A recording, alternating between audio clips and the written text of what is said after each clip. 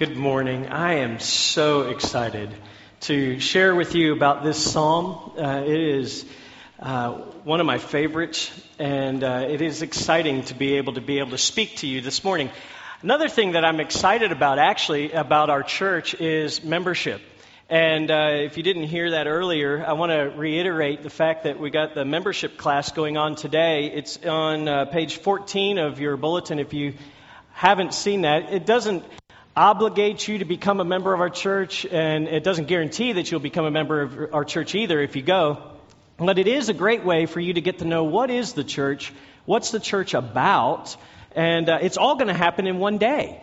So this is a new format. We haven't done this before, and we're excited about the opportunities that it offers to us. So it's going to be from 2 o'clock to 10 o'clock at night at the Le Meridiem ballroom, or the training room, excuse me. So the map is on page 15. So take a look at that. If you can join us there, it would be wonderful.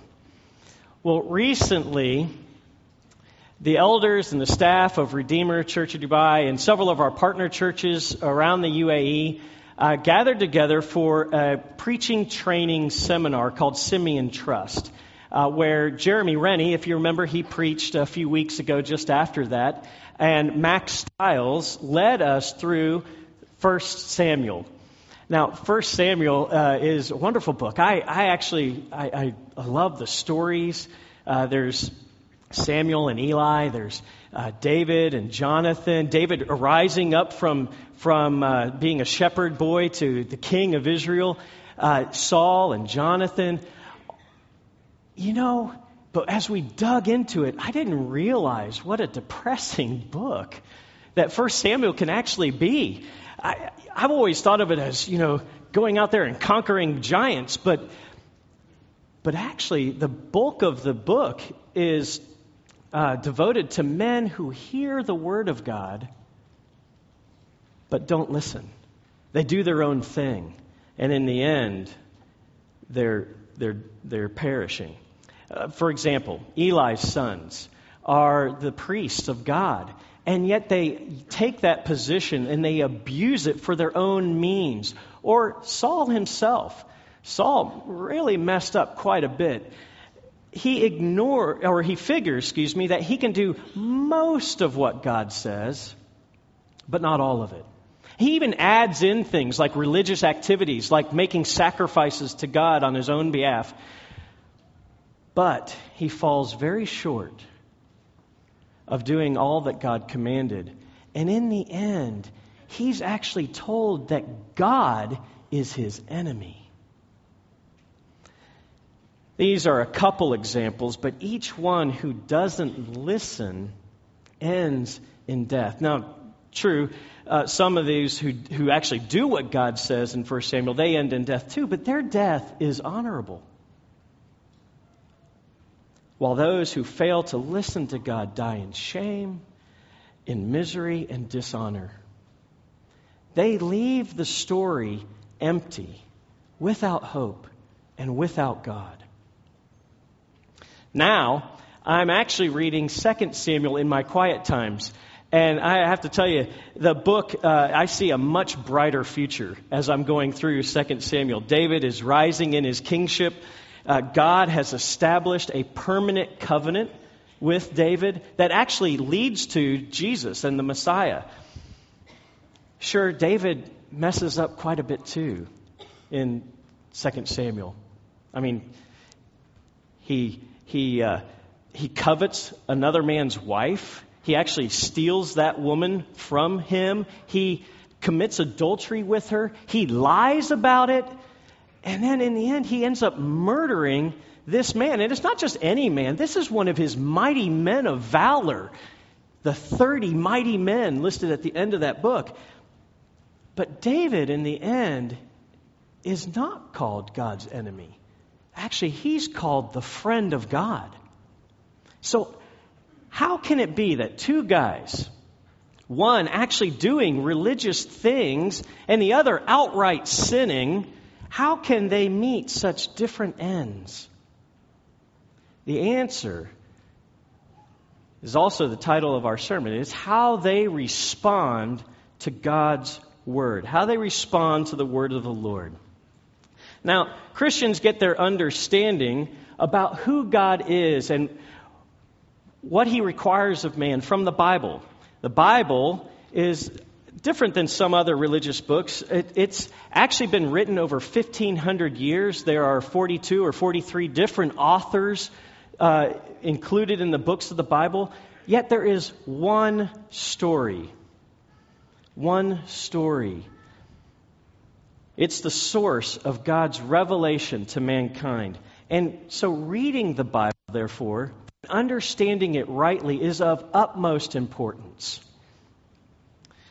Some, however, come to the Word of God they want it to fit their own desires, like Saul. Like Saul wanted to fit God's revelation to his own desires. We must be careful to read the Bible for what it says and not for what we want it to say. Our text today that Alyssa read for us is Psalm 1. It's a very well-known psalm. Many people have memorized this psalm. In fact, I was really encouraged to hear that some of you have actually memorized the psalm for today, just to meditate on it yourself. That's so encouraging. Many have meditated long on this psalm. So I don't want to pretend that I have anything new necessarily to bring you. But I do want to come to you. I want to bring you through perhaps a different perspective. Many have interpreted this psalm through moralistic lenses, understanding the psalm from that perspective of bad company corrupting good morals. An example would be the prosperity teachers or moralistic legalists who use this psalm to fit their teachings. Their main point might be something like this: be good, and you will be blessed on the earth and somehow make it through the judgment. That might be something that they would say. But we must see this psalm, Psalm 1, through the lens of the whole counsel of God's Word. Ultimately, I want us to see this psalm through the lens of the gospel. Seen from this perspective, the emphasis is not on the physical actions of a man or even a man's character, but rather the Psalm 1 is about contrasting reactions to the Word of God. And that's what we're going to look at this morning. So if you're taking notes, this is the outline of the sermon. 1, how the wicked and the righteous are moved by God's Word. How the wicked and the righteous are moved by the Word of God. Secondly, how can one be the righteous man? How can one be the righteous man? And thirdly, how can one respond rightly to God's Word? How the wicked and the righteous are moved by God's Word. How can one be the righteous man? And how can one respond rightly to God's Word? So we'll start with how the wicked and the righteous are moved by God's Word. The big contrast, overarching contrast through Psalm 1 is the righteous man versus the wicked man. Most of the contrast that we can see between these two are actually surrounding movement, motion. So in summary, we'll look at this in summary first, and then I'll actually go through each couplet of verses, and we'll see how this is displayed. So let's consider first how the wicked man moves in response to God's Word. The wicked man, being that overarching contrast, we see him appear in verse 1, in verse 4, in verse 5, and in verse 6. He is there often through here. And consider his movements. He's sitting, he's standing, he's walking. He's being blown in the wind. And then he cannot stand and he cannot congregate with the righteous. He is ever moving towards his end, and that end is perishing under the wisdom and the wrath of God. The righteous man, on the other hand, is not participating in those actions of sitting, standing, or walking, and he's likened to a tree that's planted firm in one place near streams of water. In verse 5, it's implied through contrast that he does stand in the judgment. That he can stand through the judgment. He can make it through. The wicked man's not going to make it through. Yes, he'll be there, but he won't make it through. The righteous man will make it through, and he will congregate with the righteous. His way is known by the Lord, and it is also implied by contrast that his way is approved by God. So what does all this movement mean? Well, the way I've heard this psalm before, and maybe this is how you've heard it before, is something like this. Be careful about the company that you keep. Don't walk with those wicked people. Before long, you won't be walking any longer with the wicked. You'll be standing with the sinners. And it won't take long before you end up sitting with the scoffers. And the end of that is lying in your grave. So that's how I've typically heard the psalm preached. Well, one of the most basic Bible study tools that we can employ is looking for repetition. And if repetition of the wicked man holds any weight on the interpretation of this psalm, then the worst thing in that progression of verse 1 is not sitting with scoffers. It's walking with the wicked. So, looking at verses 1 and 2 in detail, we have what we see here, a spiraling down effect that that the psalmist is trying to show us to the core of the wickedness that's there. The wicked man had a wicked start, you see. The psalmist brings us down to the root of his issue, and there he is called a scoffer. Now, to scoff means to speak down on, to mock, or to utterly disregard. There is a reason the psalmist puts the wicked man's response to the Word of God right next to the righteous man's delight and meditation in God's law. The immediacy of that contrast highlights their responses to the Word of God. So we'll look first at the scoffing of the scoffer and where that leads. Scoffing at the Word of God is as old as the serpent himself. Remember there in the garden, Genesis chapter 3, where Satan says to Eve, "Did God actually say, 'You shall not eat from any of the trees of the garden'?" And he continues on in that dialogue when he retorts, "You will not surely die." Do you hear the scoffing of the scoffer? He scoffs at the Word of God. He questions God's Word. He mocks God's Word. And ultimately, he's directly opposing the Word of God. We hear scoffers today. No doubt you, like me, you hear it in your classrooms or in your workplace. Oh, the Bible is just an old bunch of myths and stories and moralistic teachings. Scoffing. Just last week, I was challenging one of the guys that I play Ultimate with. He was making rude and lust-filled comments about women on the beach. I told him I only have eyes for one woman, my wife. At that, he said, "Oh, come on, man, it's just a look. It's not that bad." And I told him, I said, "Well, Jesus said it is that bad, actually. Jesus said that anyone who looks at a woman with lustful intent in his heart has already committed adultery with her." His response, "Oh, you can't take everything the Bible says so literally. God made us to enjoy His creation.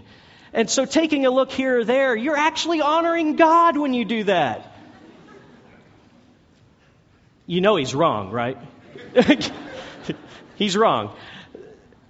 Those who pick and choose what portions of the Bible apply to them and what portions don't apply to them, they are scoffing at the Word of God. Now, scoffers do what scoffers do. It's in their nature. It's this type of response to God's Word that doesn't stay still. It's in motion. It's in motion. It moves, for instance, from a thought while sitting far away to a standing consideration and then an active walking out in wickedness. That far look across the beach becomes a phone call. That phone call leads to fleeting pleasures and moral failure.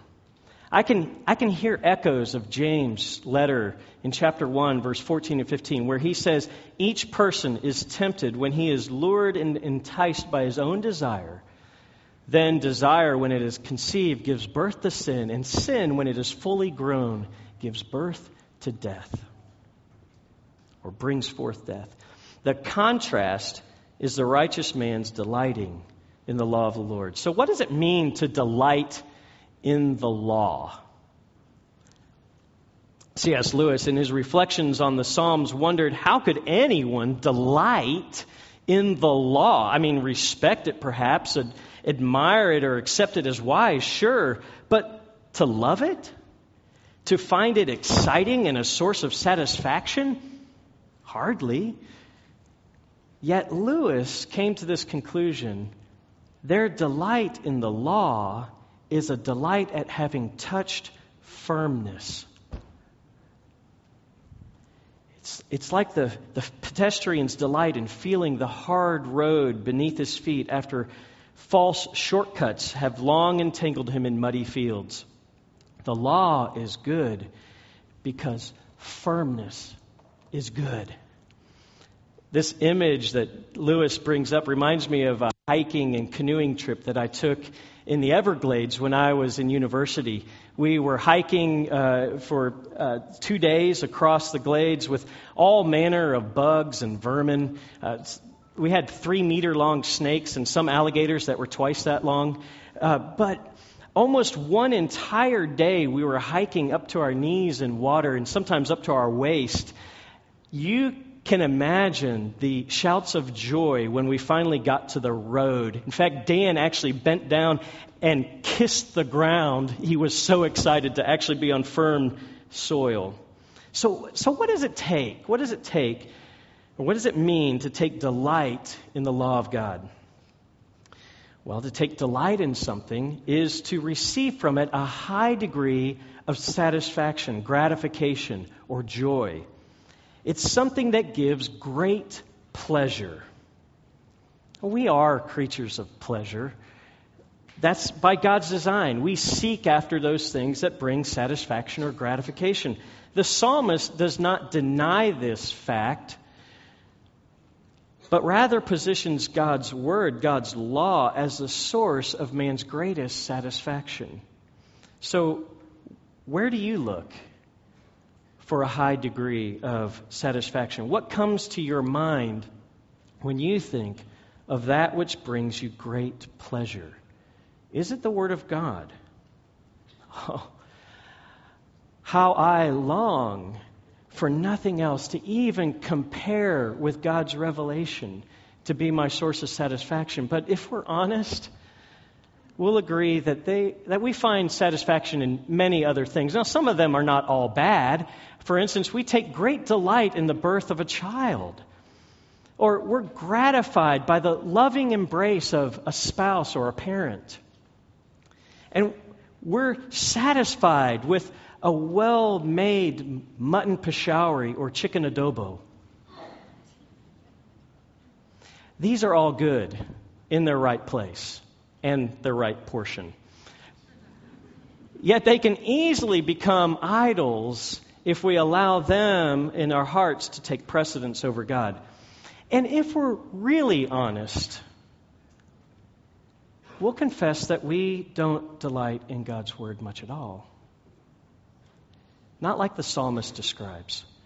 In fact, we even subtly, quietly scoff at God's word in our hearts.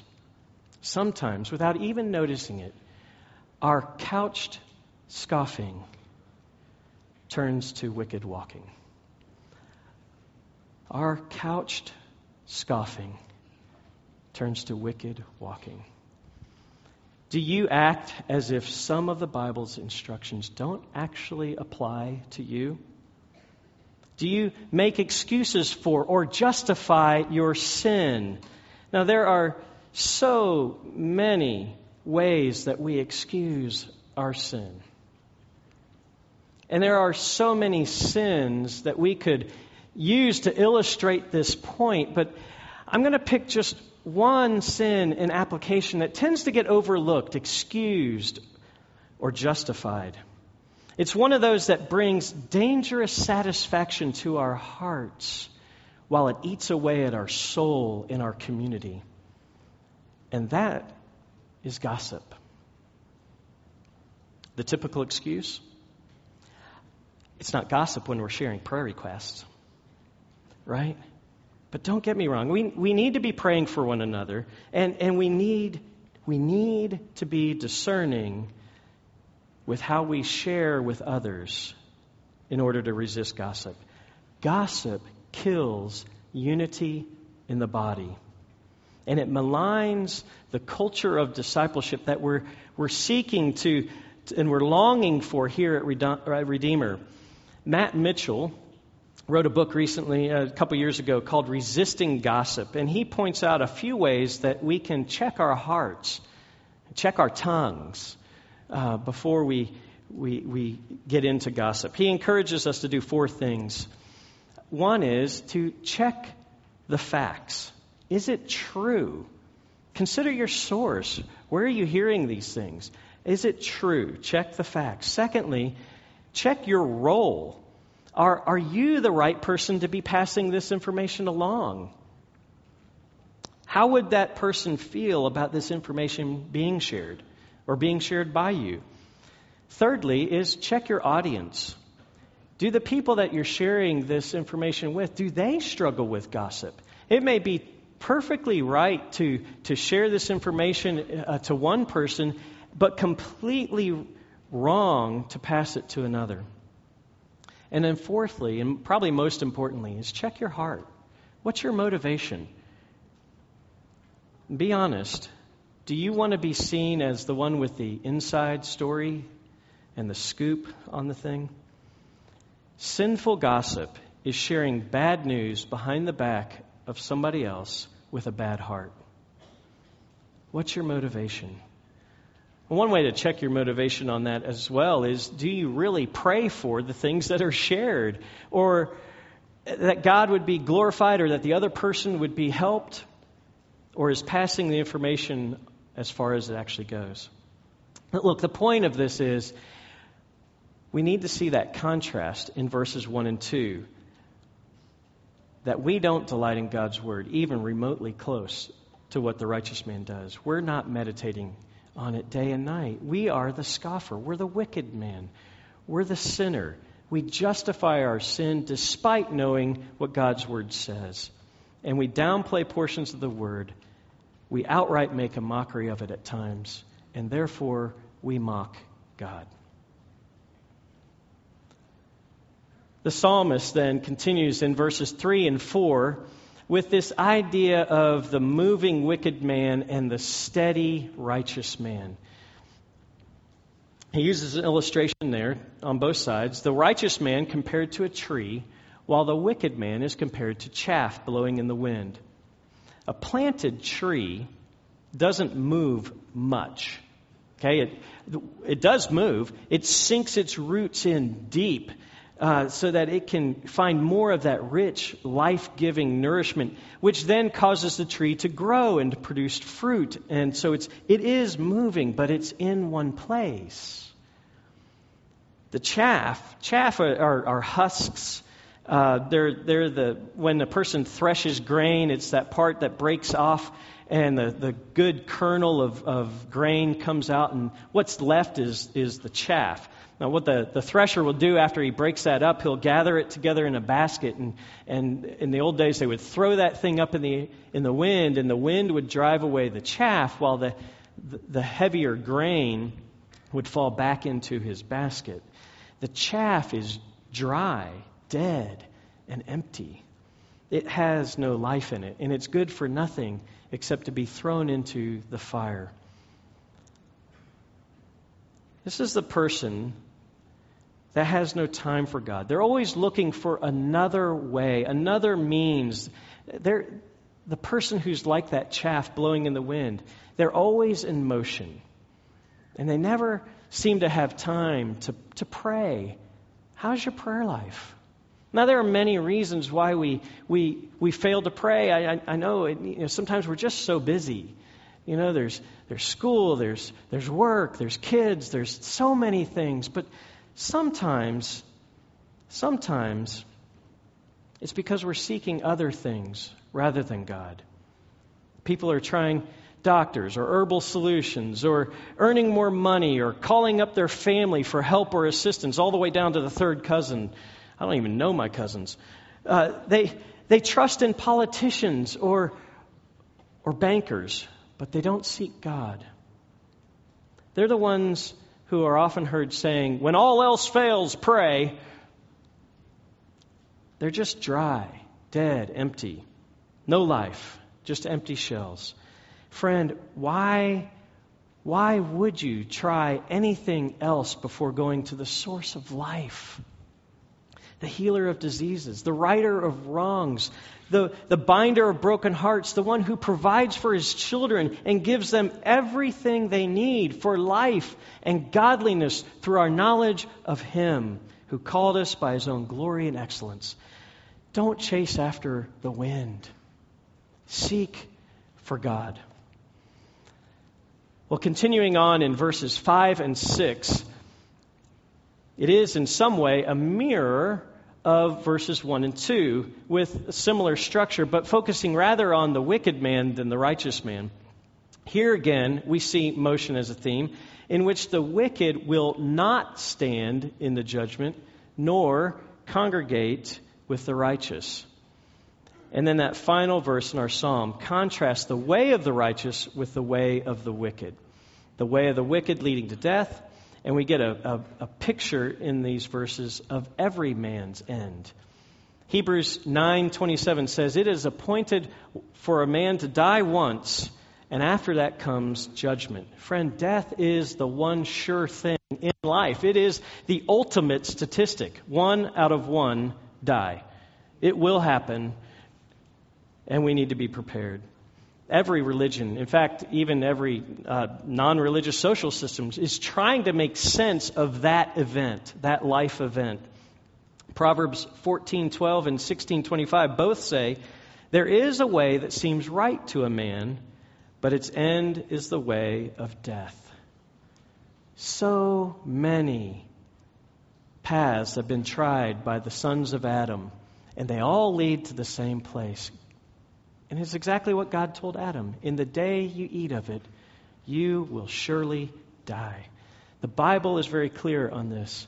The wages of sin, that which we have earned because of our labors in this world, the wages of sin is death.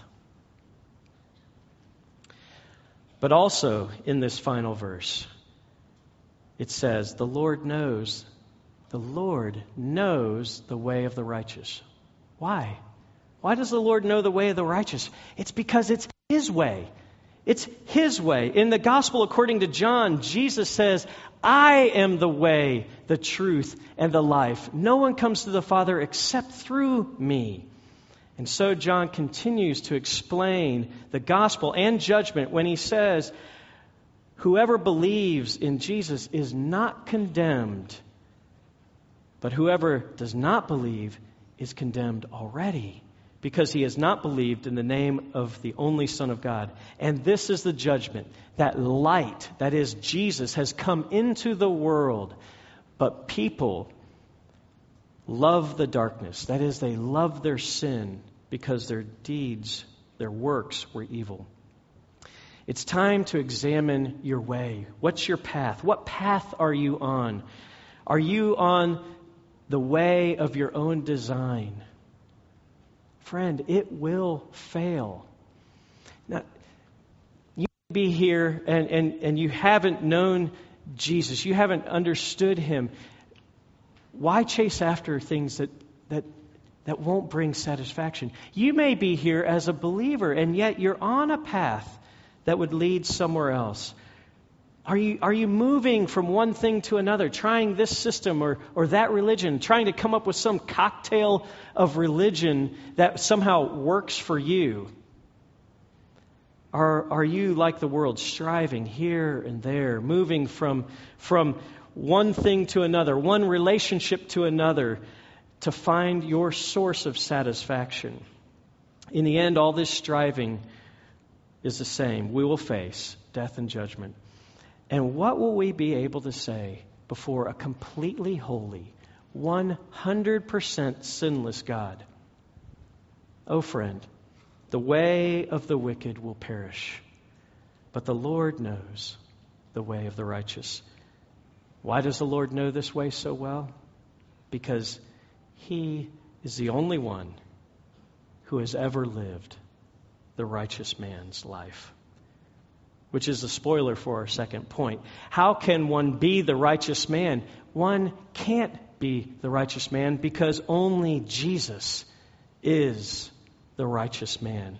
When we read the psalm with this thought that Jesus is the righteous man, it changes everything in the way that we understand and apply this psalm. Contrary to how the psalm is typically understood, we cannot start with the idea that we are good. Somehow we are the good guy in this.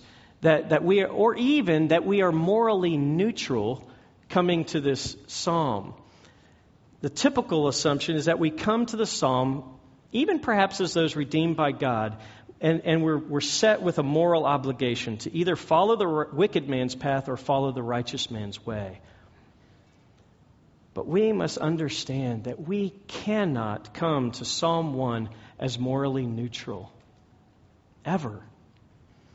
We cannot, because the whole counsel of God tells us otherwise, and that will not allow us to do that. There are so many passages of Scripture to elaborate this point, but Romans 3:10-12 is so clear. None is righteous, no, not one. No one understands, and no one seeks for God. All have turned aside, and together have become worthless. No one is good, not even one. Friend, we are not the righteous man. We are the wicked, we are the sinner, we are the scoffer. We are blowing in the wind of dissatisfaction, empty lust, envies, strifes, and contentions. Have we delighted in God's law above all other things, day and night, every day, every night? Are we without sin and totally righteous? No. No. In Hebrews, we are told that there is one who in every respect was tempted as we are, yet without sin. And that person, the only one who is perfectly delighted in God's revelation, is Jesus. Only Jesus is the blessed one.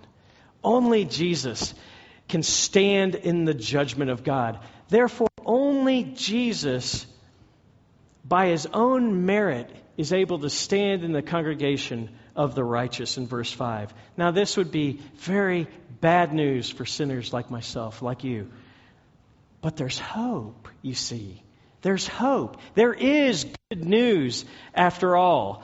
Because as we heard preached just 2 weeks ago by Dave, there is one God and there is one mediator between God and man, the man Christ Jesus, who gave Himself as a ransom for all, which is the testimony given at its proper time.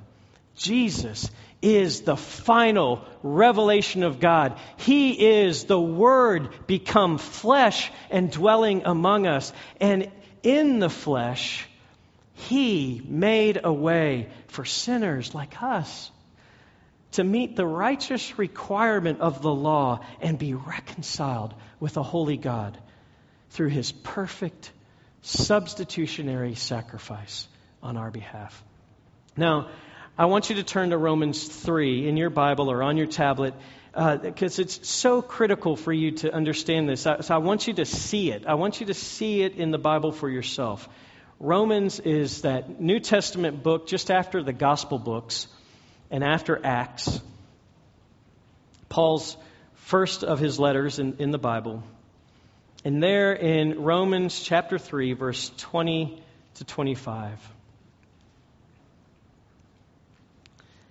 it says, "For by works of the law," remember we've been talking about the law, "for by works of the law no human being will be justified in his sight, since through the law comes knowledge of sin. But now righteousness of God, the righteousness of God has been manifest apart from the law, although the law and the prophets bear witness to it, the righteousness of God through faith in Jesus Christ for all who believe. There is no distinction, for all have sinned and fall short of the glory of God, and are justified by grace as a gift through the redemption that is in Christ Jesus, whom God put forward as a propitiation by His blood to be received by faith. For those who receive Him by faith, He will justify by grace as a gift. He redeems in Christ those who believe.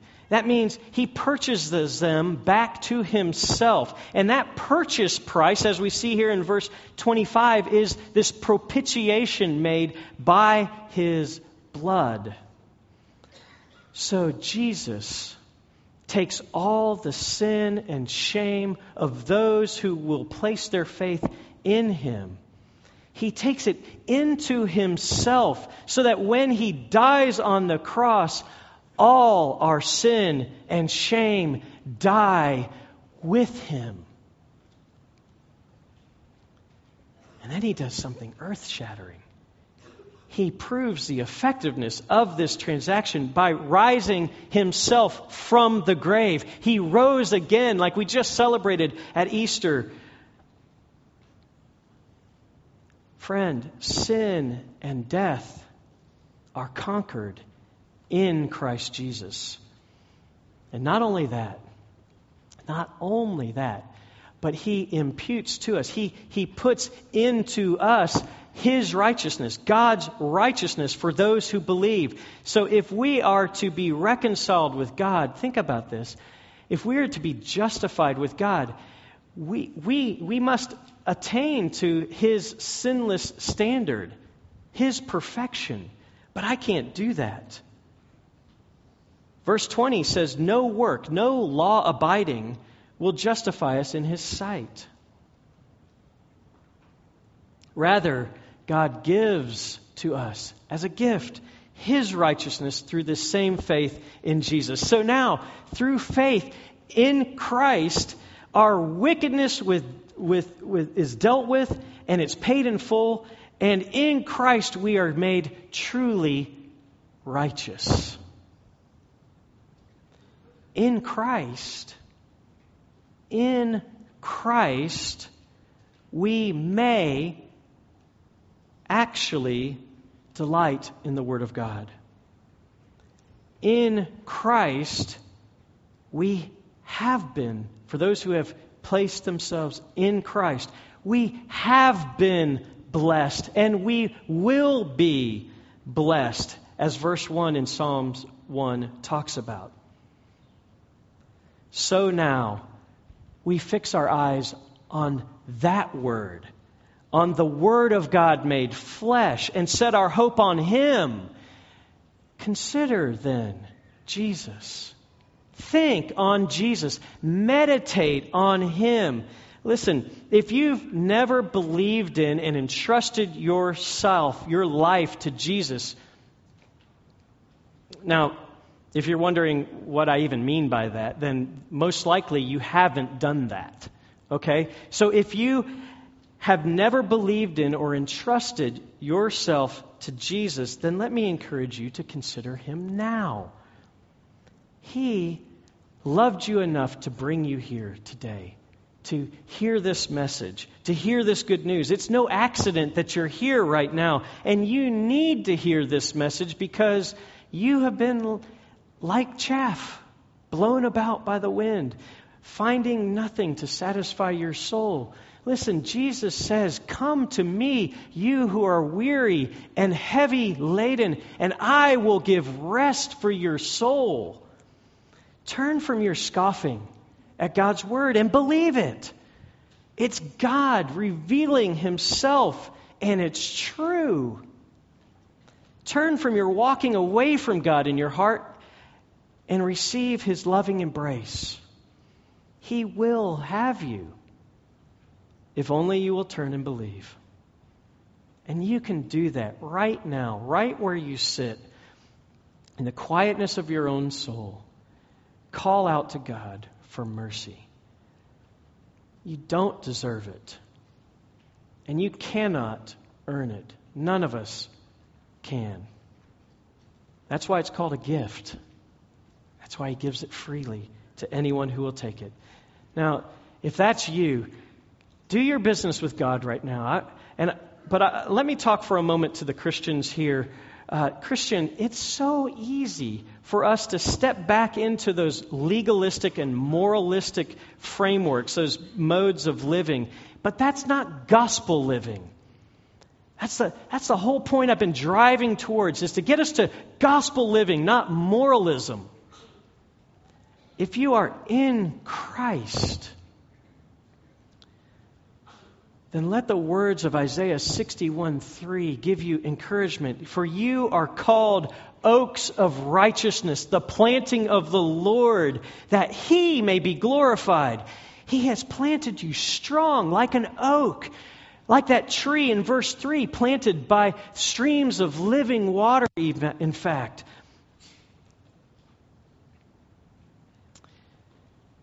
Oh, Christian, suck in right now the rich, life-giving nourishment that he provides through his word and through his Holy Spirit. Are you prone to demanding action from others and while seeking grace for yourself? Or do you find that you're struggling with the same sin over and over and over again? Are you seeking out methods or programs or anything that can kick that habit? These are all indications you've turned away from gospel living in those areas. Listen, Jesus says in John 15:3-5, "You are clean because of the word that I've spoken to you. Now, abide in me, and I in you. As the branch cannot bear fruit by itself unless it abides in the vine, neither can you unless you abide in me. I am the vine," he says, "and you are the branches. Whoever abides in me and I in him, he it is that bears much fruit. For apart from me, you can do nothing." We don't come to Jesus, get kind of settled and cleaned up, and then it's all up to you now. That's not how this Christian thing works. Let us not look to the counsels of the wicked any longer. Let us look to Jesus. If you're feeling tempted by sin, look to Jesus. Set your gaze to him. When you feel the tendency to go back into a mode of legalism, no, don't. Live in the gospel of Jesus. When you struggle against persecution or oppression, look to Jesus, the founder and the perfecter of our faith, who for the joy that was set before him endured the cross, scorning its shame, and is seated at the right hand of the throne of God. Consider him who endured so much from sinners, such hostility against himself, so that you may not grow weary or faint-hearted. Our hope, our life, our blessing is in Jesus. So come to him. And now we come to our final point then. How can one respond rightly to God's word? To respond rightly is to delight in, to meditate on Christ as He's revealed in the Scriptures. To do this, one must know the Word. It's hard to meditate on the Word, to sink yourself deep into the thoughts of God if you, like chaff, are in constant motion, right? So we need a time to get away. We need a solitary place to park ourselves to listen to God's Word. Now, we typically call that a quiet time. A quiet time could consist of 15 minutes to several hours. It really is not the time that's important. It's your attention. Where's your attention? I have a certain chair in my living area that I like to sit in. I've found that with my coffee, I have a big coffee, in the morning is the best time for me to be able to focus my attention on the Word of God.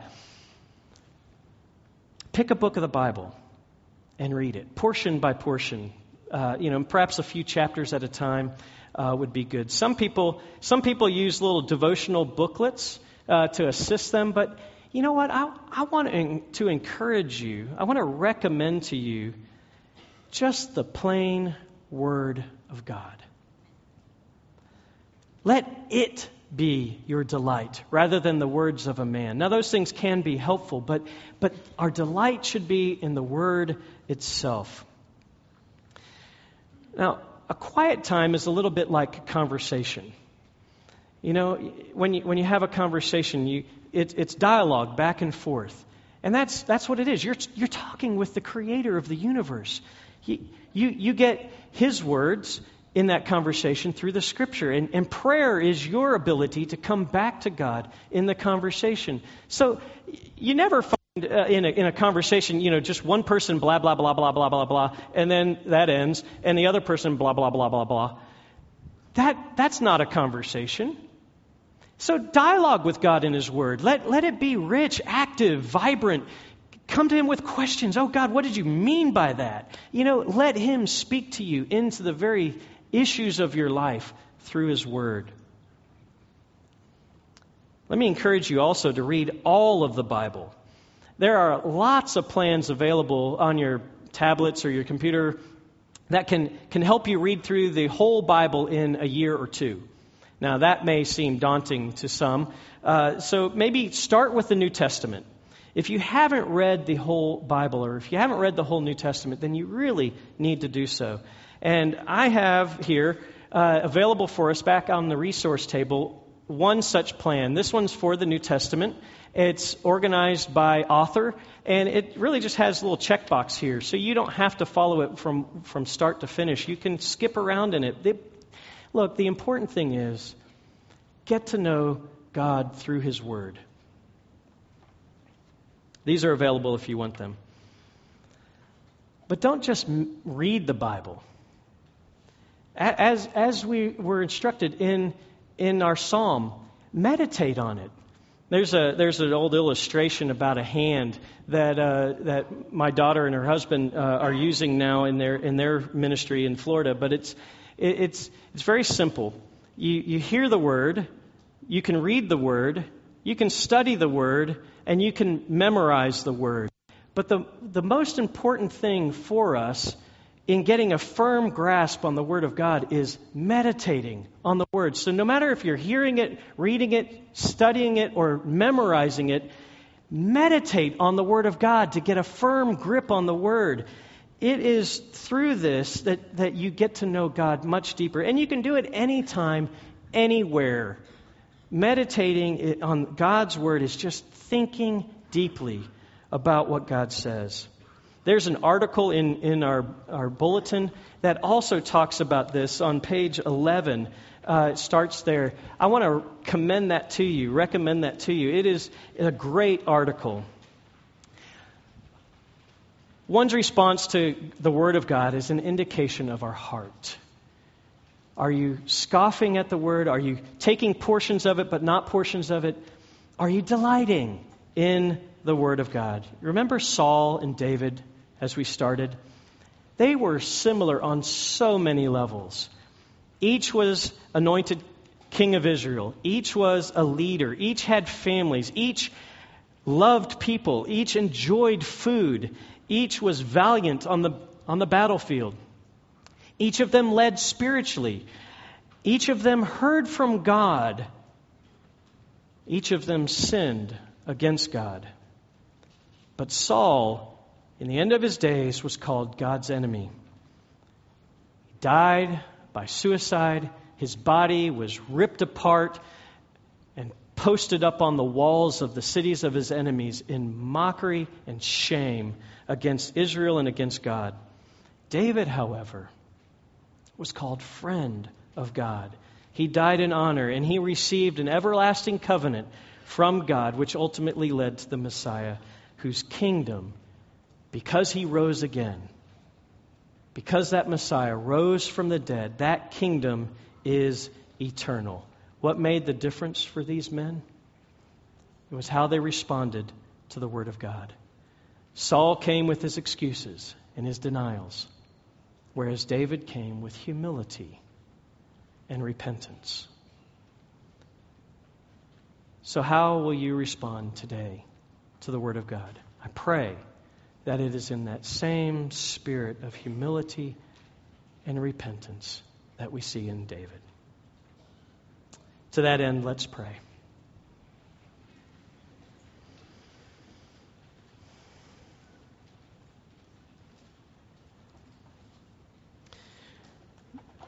O God, your law shows us your holiness and justice. Your gospel shows us how justice and mercy meet through grace on the cross of Christ. Lord, I pray that all gathered here would turn away from the counsels of the wicked. I pray that we would not trust in religion, but rather that we will trust in Christ, the Word of God made flesh, the only means of our salvation. May we not be like those who hardened their hearts before you and died in their wickedness. Rather, may we be like those who hear the Word, receive it, and allow it to grow 100-fold in health and fruitfulness in Christ. Jesus, you are the firm foundation on which we can stand in the congregation of the righteous. You have promised to be with us no matter what life brings, and you will never leave us nor forsake us. In the name of Christ we pray. Amen.